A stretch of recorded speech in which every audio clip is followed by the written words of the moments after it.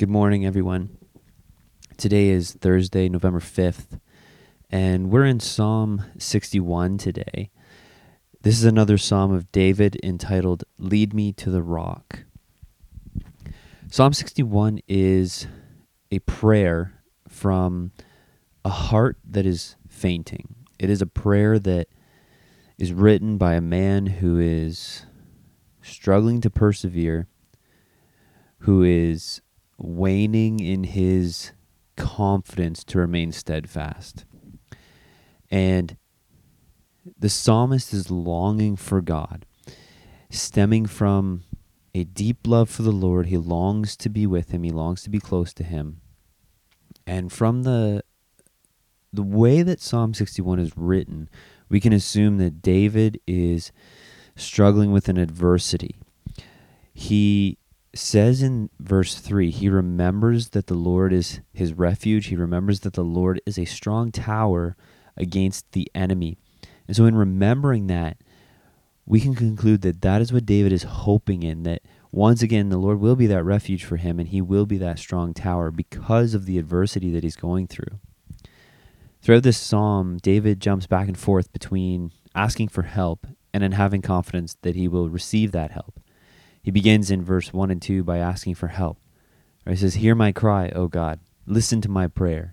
And then, as I said in verse 3, he shows confidence that this is what you've been for me in the past, and I have confidence that you will be this again. And then if we jump down to verse 6, once again he's asking for help.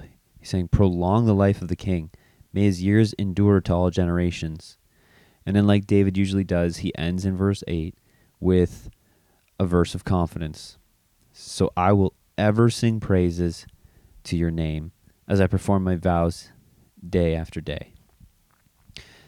This is a psalm that can be used by any follower of Christ who desires the Lord's presence in the midst of an adversity or a challenge that they're going through. There's one verse that really sticks out to me that I think is significant for the life of the follower of Christ, and it's in verse 2, and it's the second sentence in verse 2. David says, "Lead me to the rock that is higher than I." When we see that verse as followers of Christ, that should remind us of Jesus. He is the rock. Several times throughout Scripture, he's referred to as the rock. He's the rock of our salvation. He is the cornerstone of which the church has been built on. Jesus himself talks about the importance of building your house on a rock, right? He uses the parable in Matthew 7:24-27. He says, "Everyone who hears these words of mine and does them will be like a wise man who built his house on the rock. And the rain fell, and the floods came, and the winds blew and beat on that house, but it did not fall because it had been founded on the rock."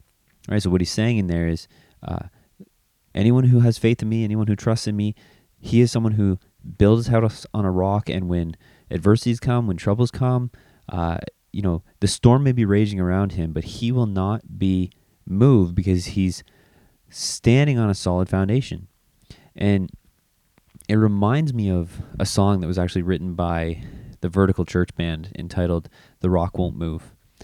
And this song was written by one of the artists who was going through a difficult time, and he was really resting in the fact that even in the midst of trouble, Jesus is this rock, he's this refuge, he's this strong tower that we can trust in. And when you read the verses, you can clearly see that in the verses and in the chorus. He says in verse 1, he says, "When the ground beneath my feet is giving way, when it feels like crashing waves are coming against me and my whole world is kind of washing out to sea, I trust that I'm hidden safe in the God who never moves. He's holding fast to me with the promise of his truth." And he goes on to say in the chorus, "The rock will not move because his word is strong. The rock will not move because his love cannot be undone." And this is what followers of Christ believe in. This is what followers of Christ put our faith in, that we have a solid foundation who is a rock, and his name is Jesus, and he will not be moved. And so when you're in an adversity or a time of trouble, remember Psalm 61 and pray it the way David prayed it. longing for the Lord and having confidence that He's going to respond to you in your time of adversity.